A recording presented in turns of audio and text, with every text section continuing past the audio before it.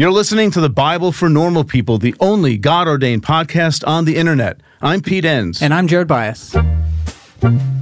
Welcome to this episode of the podcast. And, I thought of calling it Pete Rescues Leviticus because for many, or maybe even most of you, Leviticus is ruined already. But hey, I decided to aim for brand consistency. So here we go. And, Leviticus, I get it, is not the stuff, I think, for most people of morning devotions or a sermon series or like neighborhood Bible studies. I mean, my doctoral advisor told us once in class that if we ever find ourselves as general editor for a commentary series, make sure we get a commitment to Leviticus first, because that's the hardest one to assign. And, it is a lot to wade through, I think. We shouldn't pretend that it's not. And for many people, I think the effort doesn't always have like payoff value. So it's a hard thing to try to get through. And, for those who do dive in, sometimes it's used as an exhibit A for why the Old Testament is boring and irrelevant or downright oppressive, like you can't eat pork, or for some using it to justify anti-gay laws. Sometimes it's just a book that's worth avoiding for many people. And I know it's a hard book to invest in for Christians. I'm not suggesting that it's not. And I'm not suggesting it plays as key a role in Christian thinking as, say, Genesis or Isaiah or Psalms or a number of other books. But if you're interested in understanding something of Israelite religion, okay, not when I say that, Israelite religion, it's not just what they believed in the abstract, but what they actually enacted, what they embodied, their rituals. Well, then Leviticus suddenly becomes quite significant. But its placement, the book of Leviticus, its placement in Torah makes it actually hard to miss. It's the central book of the heartbeat of the Hebrew Bible, which is Torah. See, look at it this way, just hopefully this gives a little bit of perspective. The entire action that is in the book of Leviticus takes place at Mount Sinai, and it covers a period of about a month. Now, let's just take a step back. Let's put that in perspective. Leaving Genesis out of it, Moses is born at the beginning of Exodus, and he dies 120 years later at the end of Deuteronomy. So Exodus, Leviticus, Numbers, and Deuteronomy cover 120 years. Exodus alone covers 80 of those years and takes us from Egypt to Midian and then back to Egypt and then back to Midian where Mount Sinai is. A lot of years and a lot of moving about. Numbers and Deuteronomy, well, they cover most of the remaining 40 years. And they cover a lot of ground, literally, throughout the southern wilderness and the territories east of the Jordan River. Now, Mount Sinai and all that happens there is clearly the center of attention in Torah. How do we know that? Well, half of Exodus, all of Leviticus, and the first third of Numbers take place there. And they cover a mere 11 months, like not even a year. So Exodus through Deuteronomy cover 120 years. The center chunk of Torah, the time at Sinai, covers 11 months. And Leviticus, that one book in the middle, is devoted to a 1-month period in one location, Mount Sinai. See, someone back then wanted to make a point. For whoever compiled the Pentateuch, Leviticus was clearly huge. Now, even though Leviticus covers a short span of time, a lot is happening there, not only in terms of the content, but a lot of things are presumed in the background. And we do have to cover a lot of ground ourselves if we want to wrap our heads around this book, which is the basic goal of this podcast. Not perfection, but just wrapping our heads around some of the big issues. So what we're going to do is hit the highlights concerning things like the structure of the book, maybe take a stab at its date and composition, question of authorship, its theology, what it's saying about God and what it's saying about the Israelite community in relation to God, and a few miscellaneous things. We'll see where this goes. But when I structure our podcast that way, I don't mean to say that we're going to hit these categories one at a time. Unfortunately, and this is true of really, I think, any biblical book we want to dive into, all those issues are actually interconnected. To talk about authorship, for example, you're already dealing with things like structure and theology. But I trust at the end it's going to make some sense.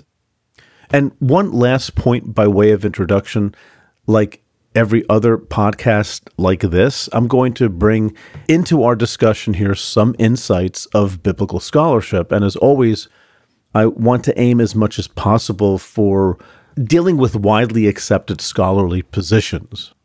That way, at the end, you can feel like you have a good sense of what learned and informed people who study this stuff are saying.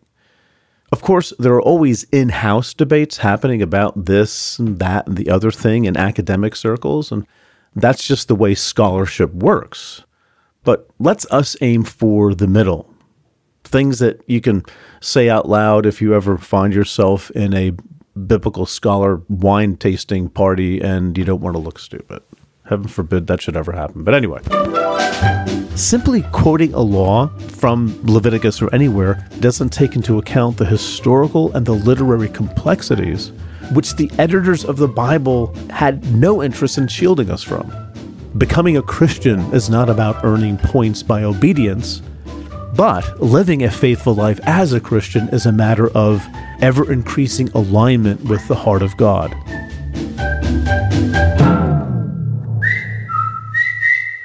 Introducing Bluehost Cloud, ultra-fast WordPress hosting with 100% uptime. Want a website with unmatched power, speed, and control? Of course you do. And now you can have all three with Bluehost Cloud, the new web hosting plan from Bluehost. With 100% uptime and incredibly speedy load times, your WordPress websites will be dependable and lightning fast on a global scale. Plus, your sites can handle even the biggest traffic spikes without going down or lagging. And with Bluehost Cloud, you get 24/7 WordPress priority support, meaning you're connected to WordPress experts anytime you need them.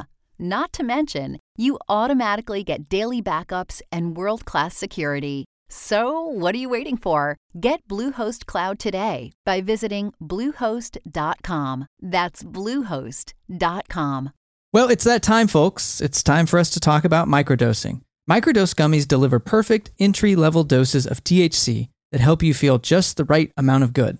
Microdosing can help you get into a relaxed, focused zone easier and stay there longer. It has benefits for workout recovery, sleep, anxiety relief, boosting creativity, and even pain relief. You know, Jared, I have a really good friend of mine who saw that I was taking microdose gummies, and she said, "Can I try some?" And so I gave her some of the sativa strand, and she said it has made such a difference for her at work and just in general, just feeling more alert and more focused. And it's quite amazing. So get 30% off your first order plus free shipping today at microdose.com. Promo code NORMALPEOPLE. That's one word. It's available nationwide. That's microdose.com. Promo code NORMALPEOPLE for 30% off and free shipping. Microdose.com. Promo code NORMALPEOPLE. Okay, so let's get into it this way. Let's begin just with the title of the book. The Hebrew name is Vayikra, and he called, meaning and the Lord called. In Hebrew, this is one word, and it is the first word of the book. The Hebrew names of other books of Torah do the same thing. They're named after the first word of the book. So here, at the beginning of the book, God is doing what? God is summoning Moses. He's calling to Moses, summoning Moses to the tent of meeting. Now, let's just pause there for a second. The tent of meeting and the tabernacle, which was built in Exodus, we're going to get into that, don't worry, but the tent of meeting and the tabernacle are most often used interchangeably as the structure built in the second half of Exodus, the preceding book. But elsewhere in Torah, the tent of meeting and the tabernacle are clearly separate structures. And here, for example, in Exodus chapter 33, verse 7, this is what we read. Listen to this closely. Now Moses used to take the tent, that's the tent of meeting, and pitch it outside the camp, far off from the camp. He called it the tent of meeting, and everyone who sought the Lord would go out to the tent of meeting, which was outside the camp. See, in Exodus 33, the tabernacle, the instructions have been given, but it hasn't been built yet. There is no tabernacle. But there is a tent of meeting where people would come and somehow receive an oracle from the Lord, however that works. So, in Exodus, the tent of meeting and the tabernacle are clearly two separate structures. But in Leviticus, they are one and the same. And the standard explanation for this is that there are, in fact, two ancient Israelite traditions about the tent of meeting. In the older tradition, that's Exodus 33, they are separate structures. In the later tradition, which is Leviticus, they are combined. Now, this later tradition, again, this is the logic of biblical scholarship, and I think it's sound, but there are things here that are certainly debatable and discussable, but here's the basic framework to think about. This later tradition in Leviticus, where they're combined, was composed by a priestly class. Okay, why is that relevant? Well, this might sound like a bit of a cynical interpretation. I don't think that it is. I just think it's realistic. But priests may have wanted to bring all contact with God under their authority. Priests did not have that authority in the tent of meeting in Exodus. But in Leviticus, they're given that authority, and the way to do that is to meld them together. The tent of meeting is as much a priestly matter as the tabernacle is. And again, I think that's a plausible theory. It's more than we know. You can't say this is absolutely true, but it actually dovetails with some other things people talk about when it comes to the authorship of not just Leviticus, but of Torah as a whole, which we're not going to get into here. We do have other podcasts on that issue, though, the composition of the Pentateuch. So anyway, leaving that to the side, isn't Leviticus fun? We haven't even gotten past the first verse, and we're already sidetracked. Because careful reading will raise legitimate questions. Welcome to Adult Bible Study. And these are the kinds of things that, modern biblical scholarship, as well as, ancient Christian and Jewish scholarship, they were aware of these details as well. But for us, this is how biblical scholarship really has taken root, is by trying to pay attention to things like this and saying, well, what can explain it? Okay, back to the title. We're not even done with the title yet, folks. This is going to be a 87-hour podcast at this rate. But anyway, okay, back to the title. In Judaism, the book is also called Torat Kohanim, which means instruction for the priests. And Kohan is priest. And if you know anyone, I had a good friend of mine in high school. His last name was Cohen. That means priest. That's an ancient, ancient title that's been around for a very, very long time. But the instructions for the priests, or the instructions of the priests, that's what Torat Kohanim means.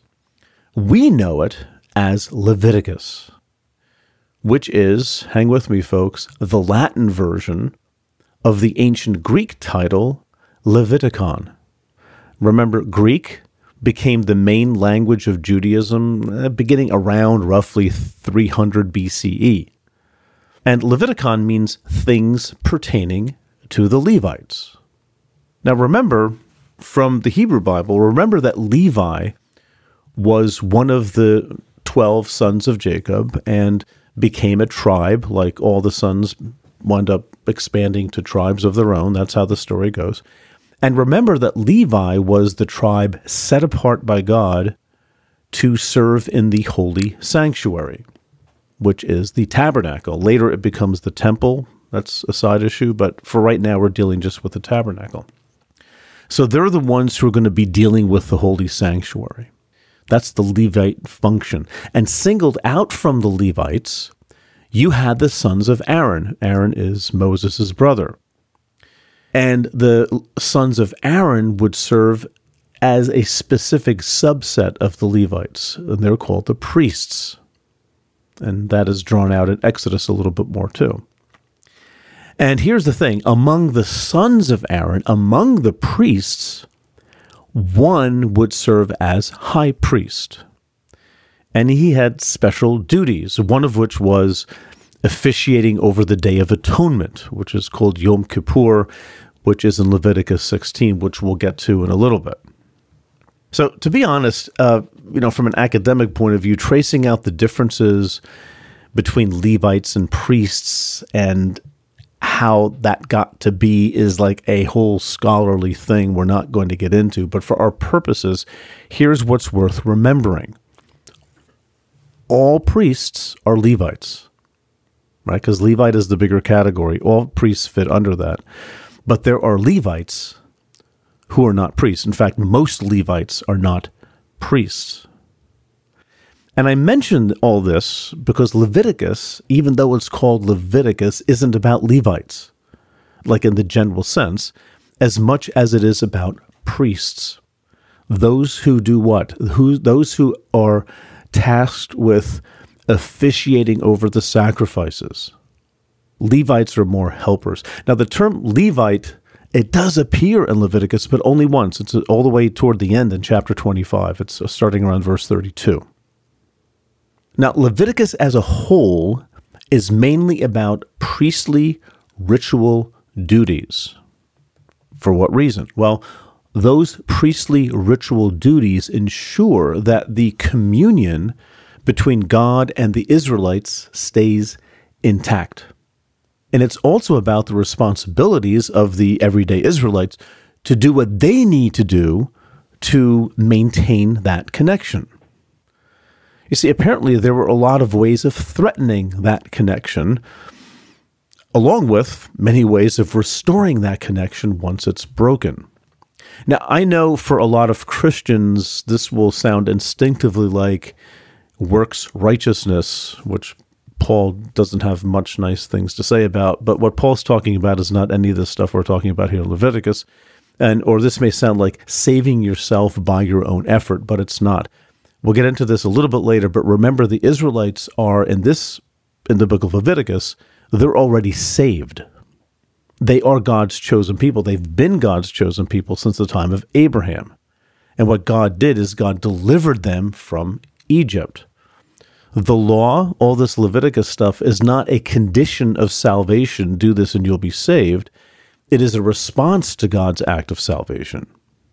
Okay, just keep that in mind because it actually changes how we might approach the book of Leviticus, not useless things to do so that we go to heaven when we die, but things that help us maintain the connection between ourselves and God. And by the way, Christians do that stuff all the time. They go to church, they pray, they read the Bible, they go to Bible studies, whatever, right? We all have rituals that help connect us with God. And Leviticus, well, these are those rituals. Okay. We're going to get into all this stuff in a minute. I keep saying that, but I mean it. But before we do, let's look briefly, although I don't know how brief this is because this is really important, but let's look at the structure of the book. And there is a method to my madness. Now, of course, there's no one right way to view the structure of a book of the Bible, any book of the Bible. But this is the way that makes most sense to me of Leviticus. And to do that, I just like to divide Leviticus into two parts. The first part is chapters 1 to 16, and the second part is chapters 17 to 27, 27 total chapters. Now, no sooner do I say that than I have to backpedal just a little bit and say that chapter 27, the last chapter, is its own thing. I'll explain why in a second, but most scholars feel that this is an appendix added to Leviticus at a later time. That's not a big deal, and we'll come back to that very briefly. But again, just a reminder that biblical books do have what you might call a developmental history. They weren't just written all at one time, and here it is. As they were handed down, they were added to, they were edited, and what exists in the 3rd century BCE is probably different than what existed in the 6th century BCE. That's just the legacy of biblical literature, and we see traces in these books of how things probably did change over time. You can pick out things anyway. It's not a big deal. We'll come back to it. Okay. So let's look at part 1, all right, chapters 1 to 16. What is happening here? Well, this is probably the section that most Christian Bible readers are somewhat familiar with. I say that with some hesitancy, but somewhat familiar with. Because why? Many, probably a lot of you, have said, I'm going to read through the Bible in a year, and you start reading, and if you get to Leviticus, that's the place where you sort of conk out. You just can't finish it because why? Why am I reading this? But you've maybe come across things. This section begins with instructions to the people. These are instructions given to the people about the basic sacrifices, and there are 2 types of basic sacrifices for Israelites. The first type are voluntary sacrifices, which are just as they say. They're offerings that one does voluntarily, not on a whim, but it's things that you ought to be considering, but you do this on your own initiative. They're not mandatory. And they're for things like expressing gratitude or thanks. Now, I know the text, if you're looking at Leviticus, it starts very early on and within a couple of verses where, God says, you shall bring animal X, which sounds like a command, but it's not. It means in the event that you make a voluntary offering, you shall bring. This is how you shall do it. Okay? So the voluntary offerings are, again, maybe you've heard some of these terms, burnt offerings, grain offerings, and well-being offerings, which are also called peace offerings. And each has its own stipulations of what to sacrifice and how, and they're covered in chapters 1 to 3. The next 2 chapters, this is 4 and 5, actually it leaks into chapter 6 a little bit, but these are the mandatory sacrifice. Now, to understand what these are about, we have to take a step back. There's background here. We have to take a step back and understand that the ancient Israelites believed that certain, we'll call them sins, but I don't like that word because it conjures up certain things, especially for Christian readers. But the Israelites believed that certain activities, certain actions, certain contacts with certain things had an effect on the whole community, and especially an effect on the tabernacle and everything in it.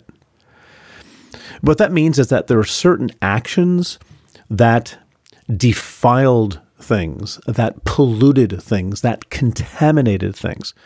These are all good metaphors.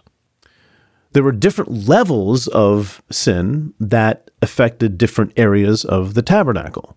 Right. This is very important. This is the actions that Israelites sometimes could engage in without even knowing it could serve as a pollutant, as a contagion that could actually affect the tabernacle itself, the holy tabernacle.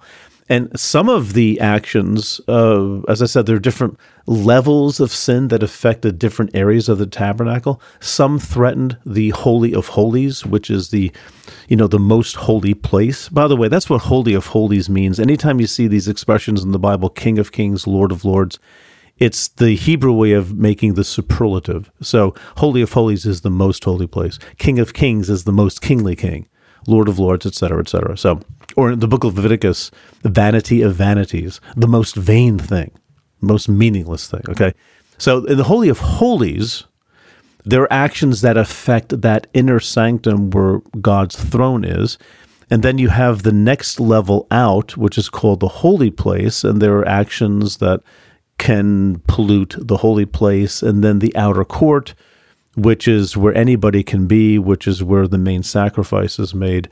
And, you have these stages of, and we're going to talk about this too a little bit later from a different angle, but the tabernacle has different stages. It has different quadrants, let's say, and all those things are susceptible to pollution if the Israelites do certain things, and actually inadvertently. That's why calling them sins is difficult, because sins for us usually means something you just do that's wrong. These aren't things that were done that were wrong. These are things that were done that pollute. Big difference, okay? See, the main point of this, though, let's not get lost in the details. The main point is that the pollution, whatever it is, if left unchecked, would threaten the community because it would put a barrier between them and God, which is about the last thing the Exodus community wants, having just been rescued with God, to be in relationship with God, if I can use that word. Did you know Fast Growing Trees is the biggest online nursery in the U.S. with more than 10,000 different kinds of plants and over 2 million happy customers in the U.S.? They have everything you could possibly want, like fruit trees, palm trees, evergreens, houseplants, and so much more. Whatever you're interested in, they have it for you. Find the perfect fit for your climate and space. Fast Growing Trees makes it easy to order online, and your plants are shipped directly to your door in 1 to 2 days. And along with that, their 30-day Alive and Thrive guarantee is amazing. They offer free plant consultation forever. We got our bushes in, and you can tell I don't know what I'm talking about because I just called them bushes. But we got them in last night. And Fast Growing Trees knows what they're called. Exactly. That's the whole point. It comes with this placard that tells you exactly what to do like you were in 5th grade, which is the exact instruction level that I needed. And it was very easy to follow. We loved the process. This spring, they have their best deals online, up to half off on select plants and other deals. And listeners to our show get an additional 15% off their first purchase when using the code NORMALPEOPLE at checkout. That's an additional 15% off at fastgrowingtrees.com using the code NORMALPEOPLE at checkout. Fastgrowingtrees.com, code NORMALPEOPLE. Offer is valid for a limited time. Terms and conditions may apply. Shout out to Claritin for supporting this episode and providing us with samples. You know, folks, I've had allergies my whole life, and I never knew what to do with them. I didn't even know that I had allergies. But anyway, one day I went to the doctor several years ago, and I said, listen, I keep having a stuffed nose, and it's just my throat hurts, and it's horrible. And he says, have you tried Claritin D? And I said, no, I haven't. And he said, you have to. See, luckily, for those of us who live with the symptoms of allergies, we can live Claritin Clear with Claritin D. This double-action combination of prescriptive-strength allergy medicine and the best decongestant available relieves sneezing, a runny nose, itchy and watery eyes, an itchy nose and throat, and sinus congestion and pressure with ease. You know, I've been taking Claritin D for my allergies for about 15 years, and it's been an absolute life changer. I can go for hikes without my eyes watering like a fountain. I can speak without feeling like a frog has jumped into my throat, and my nose isn't stuffed all the time. Ready to live life as if you don't have allergies? It's time to live Claritin Clear. Fast and powerful relief is just a quick trip away. Ask for Claritin D at your local pharmacy counter. You don't even need a prescription. Go to Claritin.com right now for a discount so you can live Claritin Clear. Use as directed. See, side note, the Exodus, that story is not simply a story of liberation from servitude, like go be free. It was a liberation from Egyptian servitude so that the Israelites could serve God. And Exodus is quite explicit about that. Let my people go so they might serve me specifically on this mountain, Mount Sinai. And that service, as would be the case when you're in service to anyone, that service has stipulations, which is what we are seeing here in Leviticus. Leviticus is not like an annoying legalistic add-on to the Exodus story. It's the culmination of the Exodus story. They are free from Pharaoh, and they are now in God's presence and bound to this God who rescued them. Okay, that's sort of a big overview comment, but again, I think it's a very important one for trying to understand the theology of the book of Leviticus. Well, anyway, these mandatory sacrifices that we see in chapters 4 and 5 are meant to take care of this pollution. And I've read scholars who think of the blood as almost like a detergent, and that's not a bad metaphor. And there are two types of mandatory sacrifices. The first is called the sin offering or the sin sacrifice, or better, I would say the purification offering or the purification sacrifice. And that was offered for taking away the pollution that resulted from the unintentional sins of priests and of the people. Now, what those sins are not mentioned, other than it concerns, not specifically, but it concerns anything that God commanded that should not be done. like think of the thou shalt nots of the Ten Commandments, the things that God commanded that should not be done. It involves some sort of an unintentional trespass. You see, sin happens, and God isn't angry.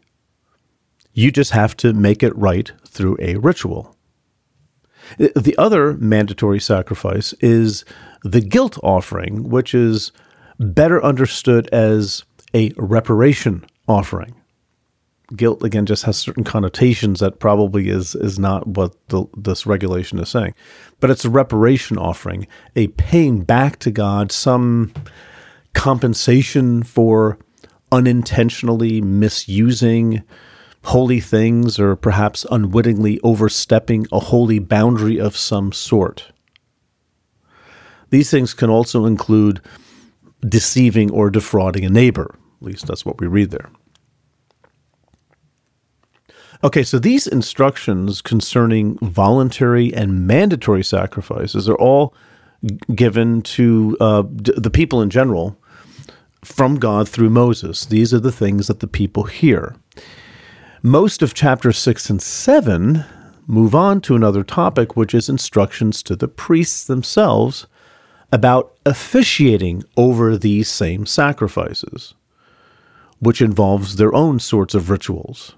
And for our purposes, there's really no need to get into any of this detail, but just know when you're reading this, it sounds repetitive, but the difference is that in 6 and 7, it's the priests are being addressed, whereas in 1 through 5, it's the people being addressed.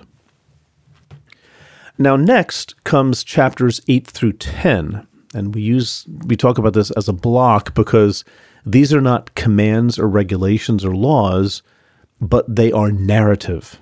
So you have a narrative section that sort of breaks up the laws a little bit, and they recount the process for ordaining priests, a very important thing because they're the ones who are going to be very close to God, doing the sacrifices on behalf of the people, and there's a ritual whereby they are ordained, and it involves an anointing with oil. See, not just kings are anointed, but priests are anointed. Also, some prophets are anointed as well. It's for a special set-apart task that they have to do. So we read about this anointing and also a number of sacrifices that are involved in this ordaining process for the priests. And that's in chapter 8. Chapter 9 is about the ordination of Aaron as high priest. Likewise, it's a big deal, with a number of rituals associated with that. Now, here's the thing. Before we get to chapter 10, I just want to set this up. When you get to the end of chapter 9, at this point, everything is in place. Finally, the tabernacle is completed.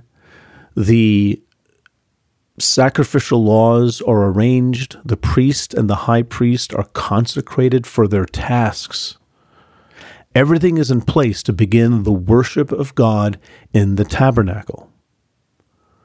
This is no small moment in Israel's history. Again, the whole reason for the Exodus was to worship/serve, it means the same thing, to worship or serve God on Mount Sinai. And now they are finally ready to do that. In fact, Gary Anderson, who was a guest on the podcast a couple of years ago, Gary Anderson writes that this moment is actually the culmination of the very purpose of creation, of the entire biblical story from the beginning, Genesis 1, up to this point. This is the culmination, finally, the true and right worship of the one true God. Now the world is as it should be, the chosen people worshiping the true God at God's holy sanctuary, at the base of God's holy mountain. You can sort of say heaven on earth if you want to. Keeping that in mind is important for understanding the next scene. In chapter 10, Aaron, remember he's the high priest, his sons Nadab and Abihu, remember they're priests. They're not high priests, but they're priests. They're charged with officiating over sacrifices. But Aaron's sons Nadab and Abihu, they offer unholy fire before the Lord. And a better translation is probably unauthorized fire Nobody knows what that means. At least I haven't found an explanation that I think nails it. But it simply suggests that Nadab and Abihu did something that they shouldn't have done. They somehow overstepped a holiness boundary here at the culmination of the entire history of the world as far as the Israelites were concerned. And as a result, what does God do? He consumes Nadab and Abihu on the spot with fire from above. And I know, that's one of these stories is like, ugh, what kind of a God is this? And that does seem very harsh. And I'm not sure if God actually consumes people with fire. I'm betting on that God doesn't do that. But this is the Israelite understanding of God and of their faith a very, very long time ago. And it seems harsh. But remember that at this moment, creation itself, this is what creation itself has been moving towards since the beginning. And no sooner are things in place, but a couple of priests break the rules. See, this moment, maybe to put this in a much broader perspective, this moment is an echo of the Garden of Eden story. There, God allows Adam and Eve to abide with God in God's sacred presence. Yes, the garden is a sacred presence, and it's actually a metaphor for the tabernacle and later the temple, which are both sacred space. But Adam and Eve's failure to abide by God's command led to punishment. They were driven out of paradise, which Genesis calls a death. On the day you eat of it, you shall surely die, right? But they didn't die. They were exiled at the end of chapter 3 in Genesis. So Leviticus 10 is another fall narrative. It's about a disobedience and the loss of sacred space and a death. In fact, to broaden this out even further, there's another similar story in Exodus. It's the golden calf story. There too, where are we? We're at God's holy mountain. While Moses is at the summit getting God's commands, the Israelites worship a golden calf and have a wild party. This is God's holy mountain, for heaven's sake. And they're crossing a major holiness boundary. They're worshiping a golden calf. So what does God do? God punishes them for their disobedience by having the Levites go through the camp and kill 3,000 of the people. Again, it seems harsh, and frankly, it is harsh in my opinion, but it doesn't matter. We're trying to understand the theology of Leviticus, the logic behind it. The deaths of Nadab and Abihu were from the logic of Leviticus, an appropriate response for daring to try to ruin everything, even if it was inadvertent. The priest should not have done what they did. You're going to throw everything off the rails. This is a big moment. Now, not to get off the track here, but again, these are little nuggets that I think are very, very important.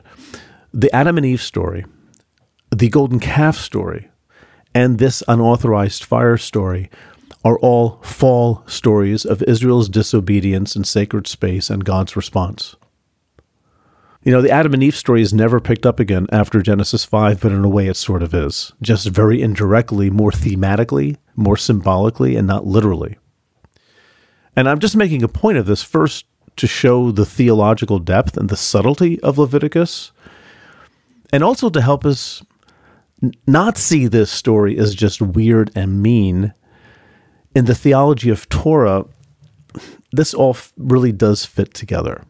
Now, what we do with that theology today, and especially Christians in light of the gospel and in light of 2,000 years of reflection, that's another issue entirely. But we're just dealing with the theology of the book of Leviticus, which I think I wanted to try to respect before we critique. Okay. Moving to chapters 11 to 15. We come to a part of Leviticus that many of you might be familiar with. This is the concepts of clean and unclean, which is where Jewish kosher laws come from. They're based on that. Now, the reasoning behind this distinction of clean and unclean, unfortunately, is not clear. So we're not going to get into all the theories. That would be, a half an hour podcast in and of itself, just ferreting that out. But just know that there are animals that may be eaten and other animals that should not be eaten. That's one thing that we discuss here, what we see here in Leviticus chapter 11. What's interesting, though, is that, we're not told what happens to someone if they eat unclean animals. I'm not sure why. We're only told what happens when someone touches an unclean animal's carcass. What do? Well, if that happens, you have to wash your clothes and you remain unclean until evening. Okay, well, what does that mean? Well, to be unclean means you need to ritually cleanse yourself and then isolate from the rest of the community. Why? Well, presumably because your unclean state is a pollution. It's a contagion. And that's actually a good metaphor for trying to understand this clean and unclean business. Now, the rest of this section deals with matters other than food, like a woman's period of uncleanness after giving birth.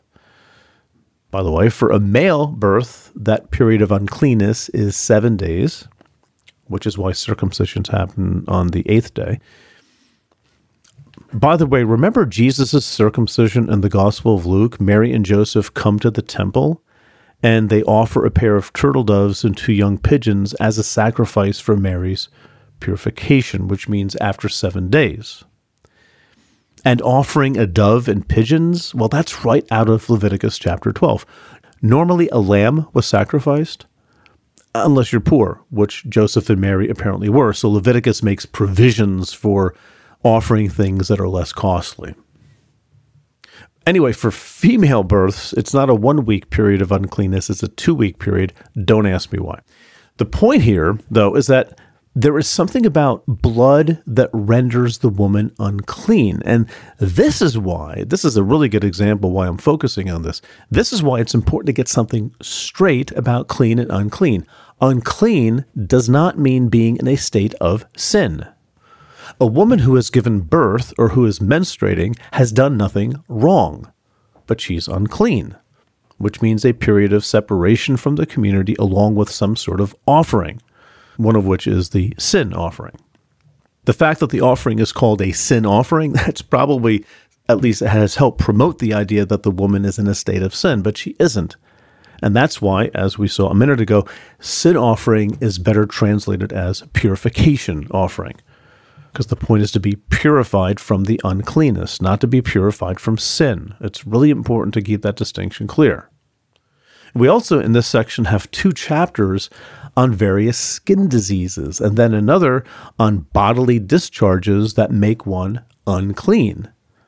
Now, you've probably heard that the Hebrew word leprosy, most study Bibles will give you this information, that the Hebrew word leprosy is actually misleading. Leprosy is a specific skin disease, but Leviticus describes something much broader. So the Hebrew word translated leprosy is tsara'at, and it might be best to just leave it untranslated and just handle this in a footnote, what that refers to, general skin diseases. The discharges, the bodily discharges, deal with both normal and pathological discharges from male and female genital organs. There you go. Not the stuff of family Bible time, but anyway, the same thing is going on here. These people are not in a state of sin. You might remember the woman who had been menstruating for 12 years, whom Jesus heals, right? This is a pathological, not normal discharge. He did not heal her from sin, but from a perpetual state of uncleanness that had her ostracized from the community. She needed to be restored, not forgiven. Now, for some reason, these discharges are important matters. In chapter 15, verse 31, we read that the Israelites are to be kept separate from their uncleanness, which would result in defiling the tabernacle, and it seems even their own death, right? Because if you're not going to take care of the uncleanness in the prescribed way, by going through the rituals of washing and separating and sacrificing, well, then the contagion will eventually get out of hand and contaminate the tabernacle. So if someone is running around the camp spreading his or her uncleanness all over and not caring, they might need to be executed to protect the tabernacle. That's how serious tabernacle purity is. See, it's not about individual perfection. That's another important thing to say. This is not about you have to be a perfect thing and have no problems, but it's more when you're unclean, there are things that need to be done. And thankfully, it's really readily available. It's not terribly hard. It just takes a little bit of waiting and some washing and maybe a sacrifice. That's what they're told to do. Okay. Anyway, which brings us to the last chapter of part 1. This is chapter 16. And it's the Day of Atonement, also called the Day of Purification, and in Hebrew, Yom Kippur, which for me as a kid just meant I got a day off from school. But anyway, this is not only the last chapter of part 1, but something of, I think, a centerpiece of Leviticus. See, each year, here's what happens. The high priest and the high priest alone would enter the most sacred part of the tabernacle, called the inner sanctum, the Holy of Holies, where the Ark of the Covenant was. And the point was to take away any lingering impurities that may have infected the tabernacle over the course of the last year. Something that wasn't caught, that is probably infecting the community. They don't know what it is, but just as a surety to make sure that nothing is contaminating it now. And there are a lot of moving parts here to this ritual, but basically it means that Aaron, before entering the tabernacle, he needed to sacrifice a bull to, first of all, why? Take away any unknown impurity he might be harboring. Can't have him offering sacrifices for the people if he's impure himself. And then he takes 2 goats. This is the really interesting part. This is the part people probably know something about when it comes to this ritual. But 2 goats, one would be offered as a sacrifice, and the other would be sent off into the wilderness, this is what the phrase says, to Azazel. Now, this is odd on several levels, but this goat seems to have the impurities of the entire community placed on him.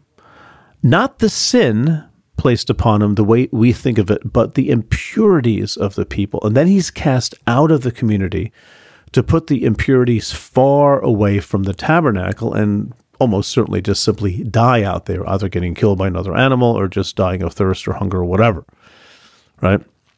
So far, so good. At least so far we understand sort of what's going on. But what is this Azazel? Well, older Bibles, namely the King James Version, took their cue from rabbinic tradition and rendered it scapegoat. And that's a term that has stuck around in English usage. Rabbis later read Azazel. They broke that. It's one word in Hebrew, but they broke it up into Azel, which means a goat that goes away. But that's probably very unlikely. And nowadays, scholars understand Azazel as, you might want to be sitting down here, but they understand Azazel as a leftover allusion to an older ideal where Azazel is a desert demon. Oh, it's weird. Yeah, it is weird. But this is an idea that goes as far back, well, it's before the time of Jesus, and it's still seen in like the 12th century in Judaism. This is not just a made-up thing, but there seems to be some historical precedent for this. Now, this Azazel does seem to be not just like a scapegoat. It's not an adjective describing the goat. This Azazel does seem to be an entity of some sort. See, lots were cast on the 2 goats, and as verse 8 says, 1 lot for Yahweh, for the Lord, 1 lot for Yahweh, and 1 lot for Azazel, right? It sounds like Azazel is a being of some sort, like Yahweh is a being of some sort. Now, unfortunately, none of this, of course, is explained at all in Leviticus or anywhere else in the Bible, but it does go to show us how very interesting the Bible can get once we dig down even just a little bit. And it should also be a reminder why having a good study Bible can really open our eyes. A calling is a powerful thing. It's a very strong belief that there is something bigger for you. It's about who you are and where you're going in life. You may be in college, you may be halfway through a career, but you want something different. There's a place for you at Union Presbyterian Seminary, where students are prepared for a call to ministry. At Union, you will find a diverse community. You'll find students from different denominations and professors who will listen to you and challenge you. You'll find people who help you find your own path. You'll find a school where financial realities matter. Union offers generous financial aid, and it meets you where you are with 3 different platforms for learning: residential, online, and hybrid. You'll find a world-class faculty who will invest in you, a community long after you graduate that supports you and equips you for service and for leadership. Safwat Marzouk, who has been on the podcast here on the Bible for Normal People, is a faculty at Union Presbyterian Seminary and is slated to write one of our upcoming commentaries. It's no secret, if you're a listener to the podcast, how much Pete and I have relied on our seminary education and how much that has shaped our view of the world and all of our work here at the Bible for Normal People. It's your call. Respond with Union Presbyterian Seminary. To learn more, go to upsem.edu or email admissions@upsem.edu. This show is sponsored by BetterHelp. You know, Pete, I've been pretty emotional this week, and I was trying to reflect on why that was. And it turns out, my best friend from college just died. My mom's been in the hospital, and I just haven't taken the time to reflect and process all of that. And it's been coming out in all these wonky ways. And that's exactly what therapy can help with. That's really been my experience with therapy as well. I've benefited tremendously from therapy. And I think lately I've been able to get to the point of why.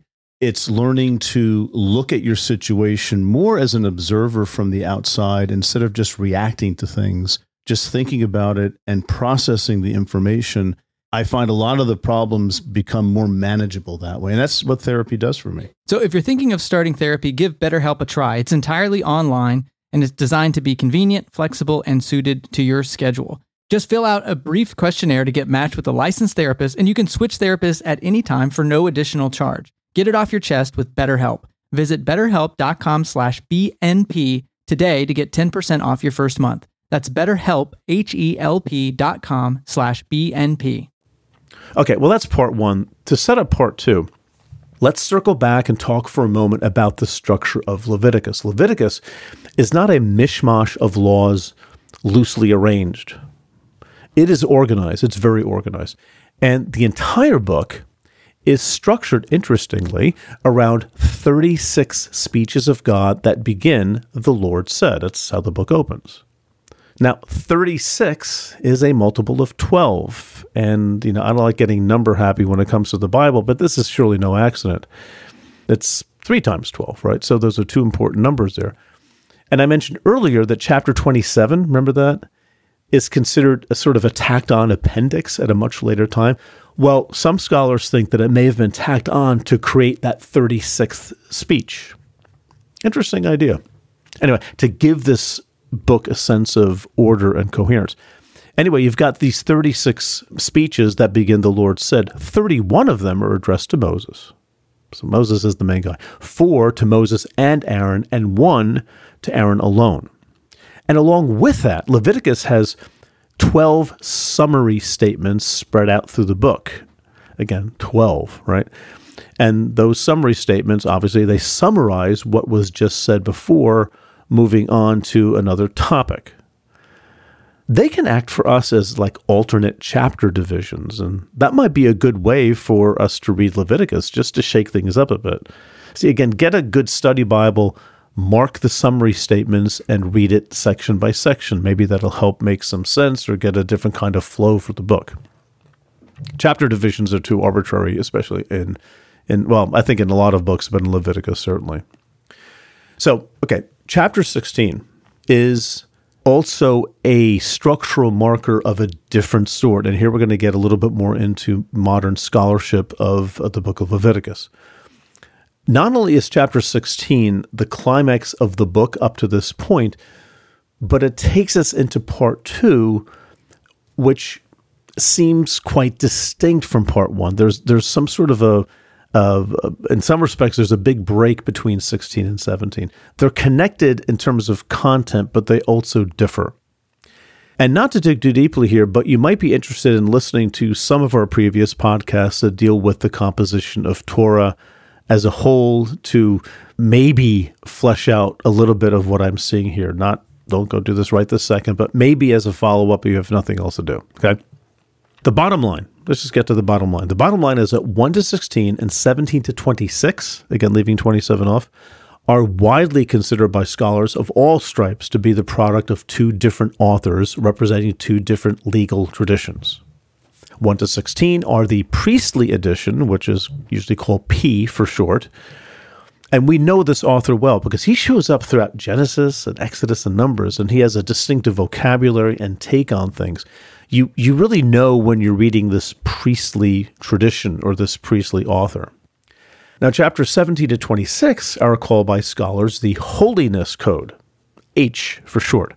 And one big difference between these traditions is that for P, now listen, one big difference between these traditions is that for P, the tabernacle is the sacred, holy space. For H, it's the land of Israel as a whole. See, it expands beyond the tabernacle. And likewise, P focuses on the holiness of priests. And you might get that more clearly from another P text, which is the book of Numbers, chapter 6, verses 5 to 8. Don't worry about that here. But P focuses more on holiness for priests, but in H, it's the holiness of all the people. We're going to see an example of that later. So you see, for H, since all of the land is holy, the holiness of the people becomes all the more important because the land, not just the tabernacle, but the land is sacred space. A very big difference between the two, again, P and H, is that for P, impurity, uncleanness, unholiness, I'm using those terms interchangeably, all that is ritualistic, ceremonial, as it's called. Impurity is not a sin, I've said that before, but it keeps you from community and it keeps you from God, and so steps need to be taken to restore that relationship. For H, purity and impurity are more personal, moral matters. See, this is vital, folks. Ritual purity, things like the foods that you eat, giving birth, skin diseases, discharges, etc., and also touching human corpses, are not moral issues. They're not issues of moral impurity. Why? Because, for one thing, they're unavoidable, right? Like childbirth, you can't always, you can't control the skin diseases you get. They're unavoidable. And in some cases, like touching human corpses, you have to bury them, right? In some cases, getting unclean is even obligatory.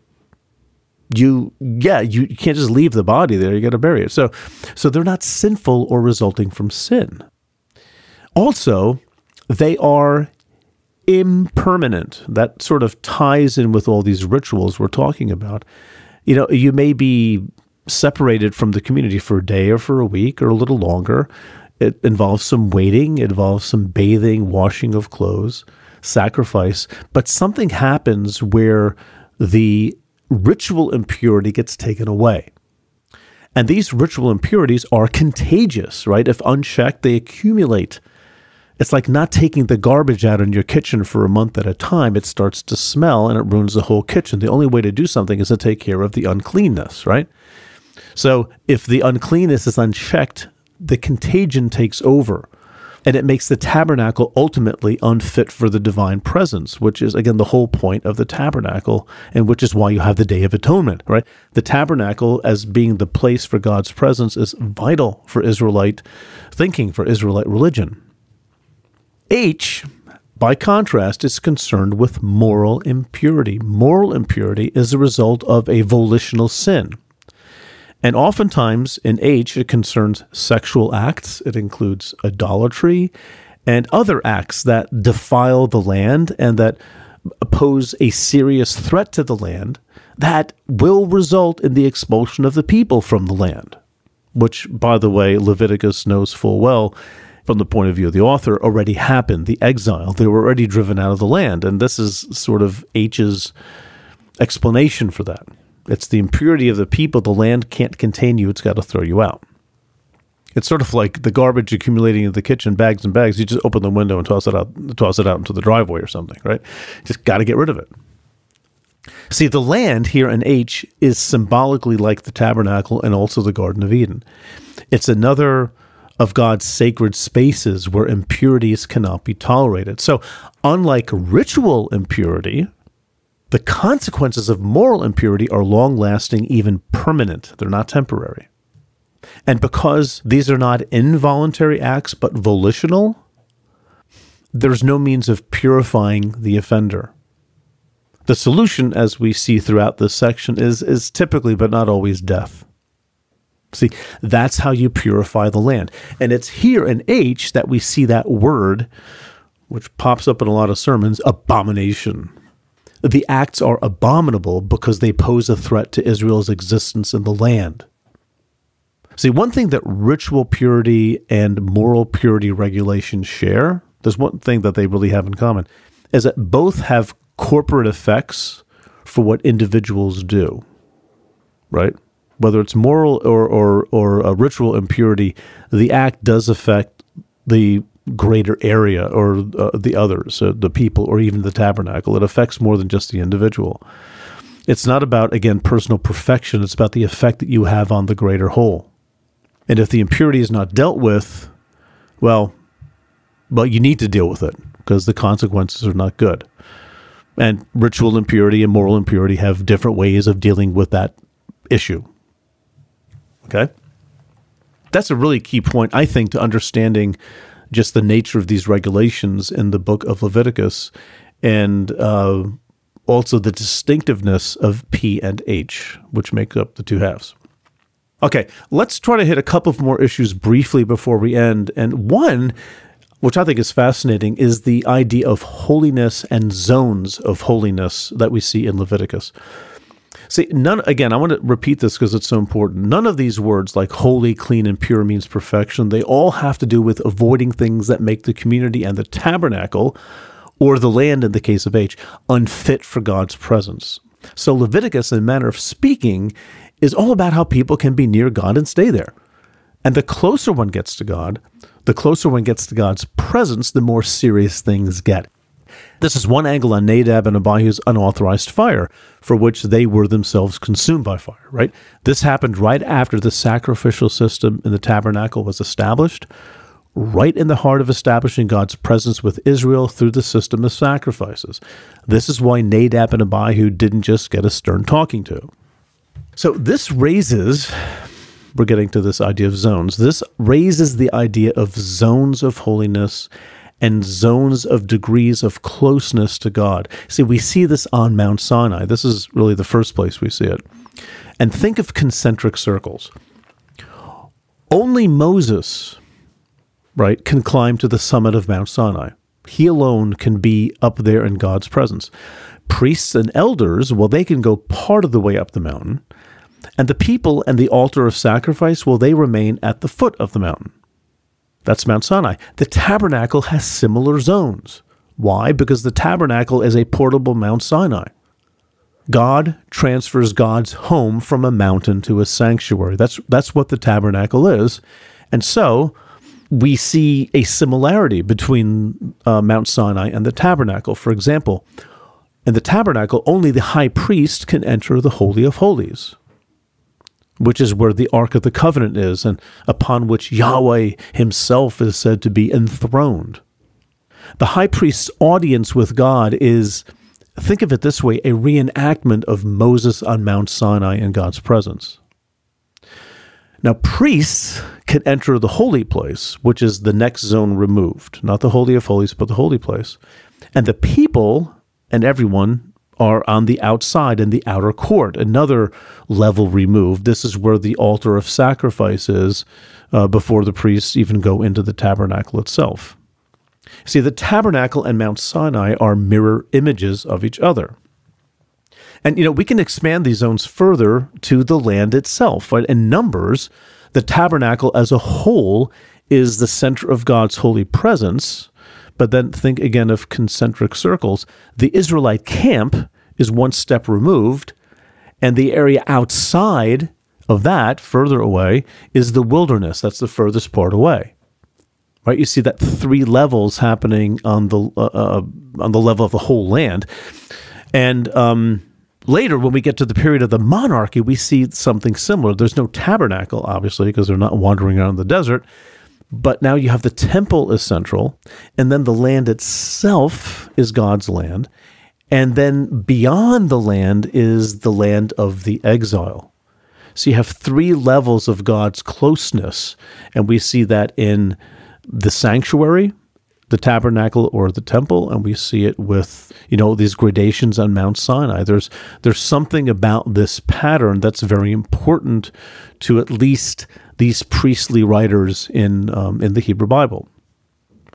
See, both sanctuaries, the tabernacle and the temple, along with the land, are central to Israel's understanding of itself and understanding of God. There is no more holy place to be on earth than in the sanctuary, performing the daily rituals in a state of cleanness in the land that God has given you. And when those things are ripped from you, as they were in the exile, maybe we can appreciate how devastating that was and how powerfully Judaism had to regroup after these things about what it even means to be a Jew. But that's another podcast. But just now, building a sanctuary in Babylon in exile would not have gone over well. You can't just put God's house anywhere. Okay, one last thing, if I may, about the zones of holiness. The sacrificial animals also have zones.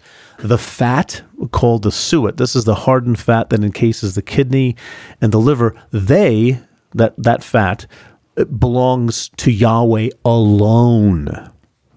Don't you think about eating it. In 1 Samuel chapter 2, it starts around verse 15, you can read about what happens to priests who take the fat for themselves. Guess what happens? They die, right? Like Nadab and Abihu died, right? They overstepped a serious holiness boundary. And death is also the penalty, by the way, for idolatry and blasphemy. Why? It's crossing a pretty major holiness boundary. It's false worship, something pertaining directly to God. Likewise, murder is also punishable by death, perhaps because humans are image bearers of God. And also certain sexual acts are punishable by death, like bestiality, various forms of incest, and sex with someone of the same gender. Now, what all these have in common is genitalia, and it raises the question of why these behaviors are deserving of death, which is a very hard question to answer. Remember, folks, this podcast is not about debating Leviticus, but trying to understand its logic, its theology, its structure, what it was trying to say back in the day.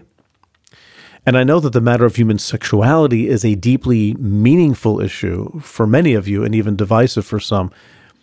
And I don't appear to be wanting to sidestep it. Far from it. I think we have several episodes exploring various related topics to human sexuality. But here, I just want to try to touch on the nature of Israelite religion. What we do with that religion today, in light of, again, thousands of years of reflection, and including reflection on the gospel, what we do with this is a matter of very serious and mature theological reflection that has been going on since the church began. Okay, but one common answer, let me get to a possible answer. One common answer about why these sexual behaviors are deserving of death is that they are just social taboos. All societies have things that just gross them out. And we even share some of them with Israelite culture, like, having sex with your mother, things like that. I think that is a valid explanation, historically speaking. Another potential explanation is that the genitalia are about reproduction. To fill the earth as Genesis says humans should. And that won't happen except for sexual relations between men and women. But at the end of the day, I'm simply not sure what the logic is here. I'm not convinced that anyone has a really solid answer. And I mean, just think of it this way. In the same way that we don't know the reasoning behind clean and unclean, even though that's so basic a concept to Leviticus, we might not really have the reasoning process here about human sexuality and how that's treated in Leviticus. Anyway, we sidetracked. We do that a lot here at the Bible for Normal People. But we're talking about the zones of the sacrificial animal.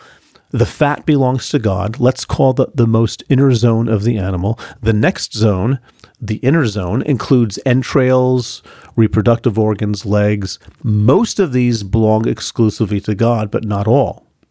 Some's available to the priest. The outer zone includes the head and the body, and that's food for priests and the people. See, again, do you see these three-part division of the animal itself?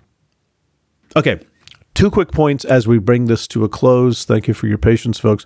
One has to do with the presence of contradictions in Leviticus between P and H, but also between Leviticus as a whole and other legal sections of Torah. Why am I raising this? I only raise it because I find it fascinating that a book where God is doing almost all of the talking, giving Israel laws of ritual and moral purity. It's fascinating that this book, of all books, contains contradictory laws and contradicts other parts of Torah where God is likewise giving commands. And I want to say this bluntly, and this is not debatable. These things are actually happening in Torah.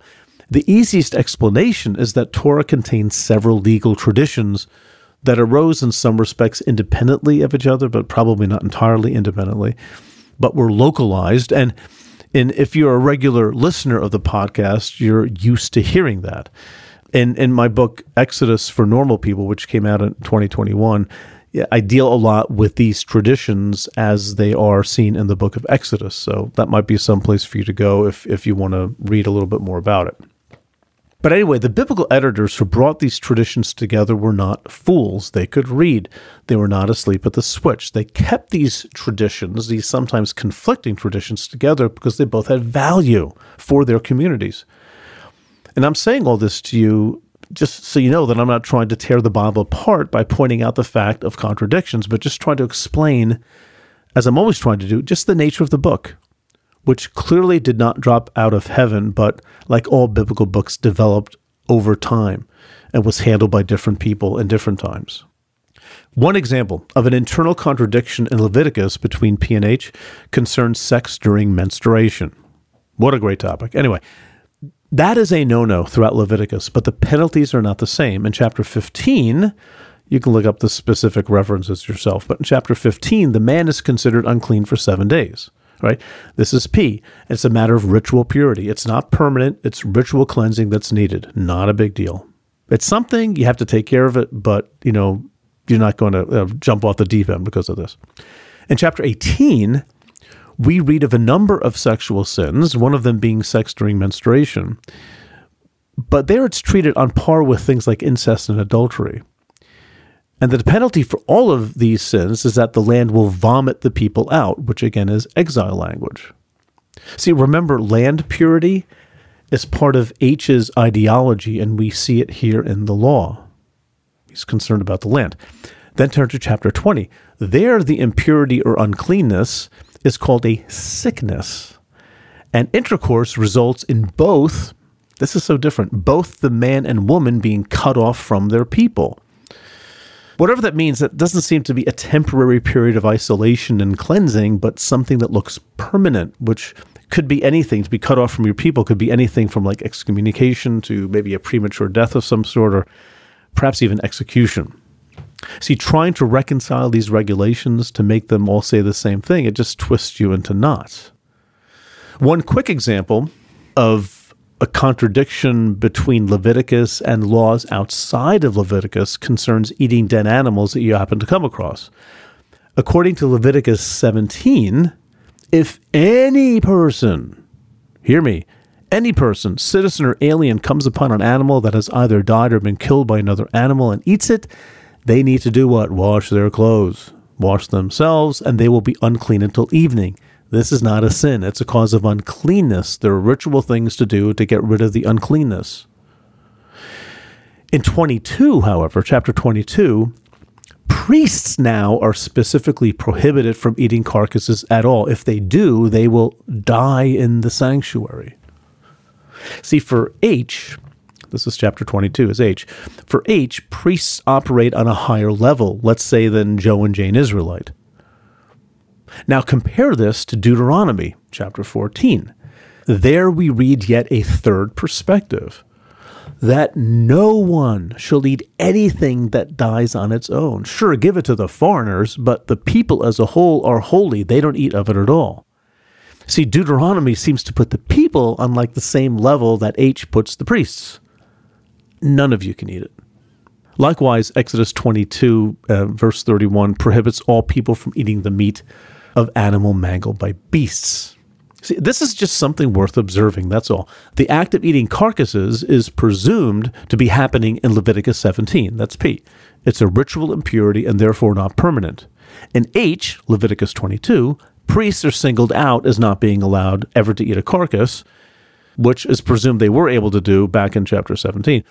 And then in Deuteronomy and Exodus, this absolute prohibition against eating carcasses includes all the people. No one may eat of a carcass. Now, I've said this in other contexts, but I'll say it here again. If you're bored and want something to keep you busy for the rest of your life, study the law codes in the Pentateuch. There are a lot of puzzles there to untangle. And at the very least, simply quoting a law from Leviticus or anywhere, as if it is what it is and that's it. It's the law and the law is permanent, stuff like that. That kind of a mentality doesn't take into account the historical and the literary complexities, which the editors of the Bible had no interest in shielding us from. Right? Again, welcome to adult Bible study. Okay, one last point, and I promise briefly. The laws of Leviticus, as well as the laws elsewhere in Torah, do not exist simply as law codes, sort of like Apple's terms and conditions do, just sort of plopped in front of you. The laws are embedded in a narrative context that begins with creation in Genesis and extends to Moses' death at the end of Deuteronomy. Torah, as a whole, is a story that takes us from creation to Egypt, to Mount Sinai, and to the brink of the Promised Land. Woven into that narrative are Israel's legal traditions. And perhaps one of the bigger lessons to take away from this is the following. And I've said this before, but I want to say it again because I think it's so crucial, especially for Christians to hear. The laws are a response to God's act of deliverance from Egypt. They are not conditions for salvation. Israel was saved by God because they were the chosen people. Let's say they were elect. As the end of Exodus 2 puts it, it's because God made a promise to Abraham to give his descendants the land of Israel. That's why God delivered them. Keeping the law is not the condition for Israel being the chosen people. They always were. Law defines, to use the phrase, the covenant relationship between the rescuer and the rescuees. In other words, to put this in Christianese, laws were not about earning their salvation. Do these things and you will be my chosen people. Rather, you are my chosen people. Now here is how to act like it. And I know that from our perspective, these laws are somewhere between irrelevant and at times morally problematic, but I think the big picture remains that law follows grace. It doesn't precede it. Again, to put that into some Christian language, becoming a Christian is not about earning points by obedience, but living a faithful life as a Christian is a matter of ever-increasing alignment with the heart of God. Being saved by grace does not mean the saved ones have no obligations. Quite to the contrary, these obligations become more serious. That's really not a controversial point in Christian theology, but even if what it means to be aligned with God is not always clear to us, but that's where all the interesting theological discussions can happen. What does it mean to live in harmony with God and God's ways? That's not an easy question to answer, and I'm glad that it's not. All right, folks. So anyway, I hope this has been helpful for you. This has gone a little bit longer than I intended, but I hope, you can pause and do what you want, right? So let me say again, this is important too. We're only touching the surface. If you want to dig into this more, I do suggest at least beginning by simply reading Leviticus with a good study Bible to try to catch a sense of the whole and then perhaps move on from there in your studies. Okay, folks, until next time, see ya. Well, that's it for this episode of the Bible for Normal People. Before you go, we want to give a huge shout out to our producers group who support us over on Patreon. They are the reason we are able to keep bringing podcasts and other content to you. So a big thanks to Jerry L. Lewis, Dr. Isaiah Wilson, Chris Pearson, Esther Goetz, Joan Goodman, Fred Fouth, Eileen Kaywood, Sean Michael Phillips, Rob Buckingham, and Peter Hack. If you would like to help support the podcast, you can leave us a review or just tell others about our show. You can also head over to patreon.com/thebiblefornormalpeople, where for as little as $3 a month, you can receive bonus material, be part of an online community, get course discounts, and much more. We couldn't do what we do without your support. Our show is produced by Stephanie Spate, audio engineer Dave Gerhardt, creative director Tessa Stoltz, marketing director Savannah Locke, and web developer Nick Striegel. For Pete, Jared, and the entire Bible for Normal People team, thanks for listening. And of course, there's always, I have to do that again, Dave. Lack of subject-verb agreement. Dave, I'm sorry, I need to start that again because an alert went off and it distracted me. I'm going to start with the top of the paragraph. And it's also about the responsibility of... Oh gosh, I don't even know what that last sentence is saying.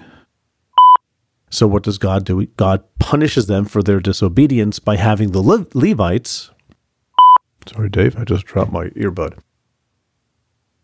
Prescription products require completion of an online medication consultation with an independent healthcare provider through the LifeMD platform and are only available if prescribed. Subscription required. Individual results may vary. Additional restrictions apply. Read all warnings before using GLP-1s. Side effects may include a risk of thyroid C-cell tumors. Do not use GLP-1s if you or your family have a history of thyroid cancer. If you've struggled for years to lose weight and have given up hope, did you know you can now access GLP-1 prescription medications at TryLifeMD.com? We're now offering eligible patients online access to GLP-1s, the breakthrough prescription medication that can help you lose body fat and weight. Listen to what people are saying. It's fun to put on jeans that you couldn't get into 6 months ago. Every morning, I look forward to getting on the scale. For anybody who's struggling with their weight, it's a godsend. And here's the best part. Your insurance may cover 100% of the cost of your medication. So go to TryLifeMD.com to have your eligibility checked right now. Get started today at TryLifeMD.com. That's TryLifeMD.com.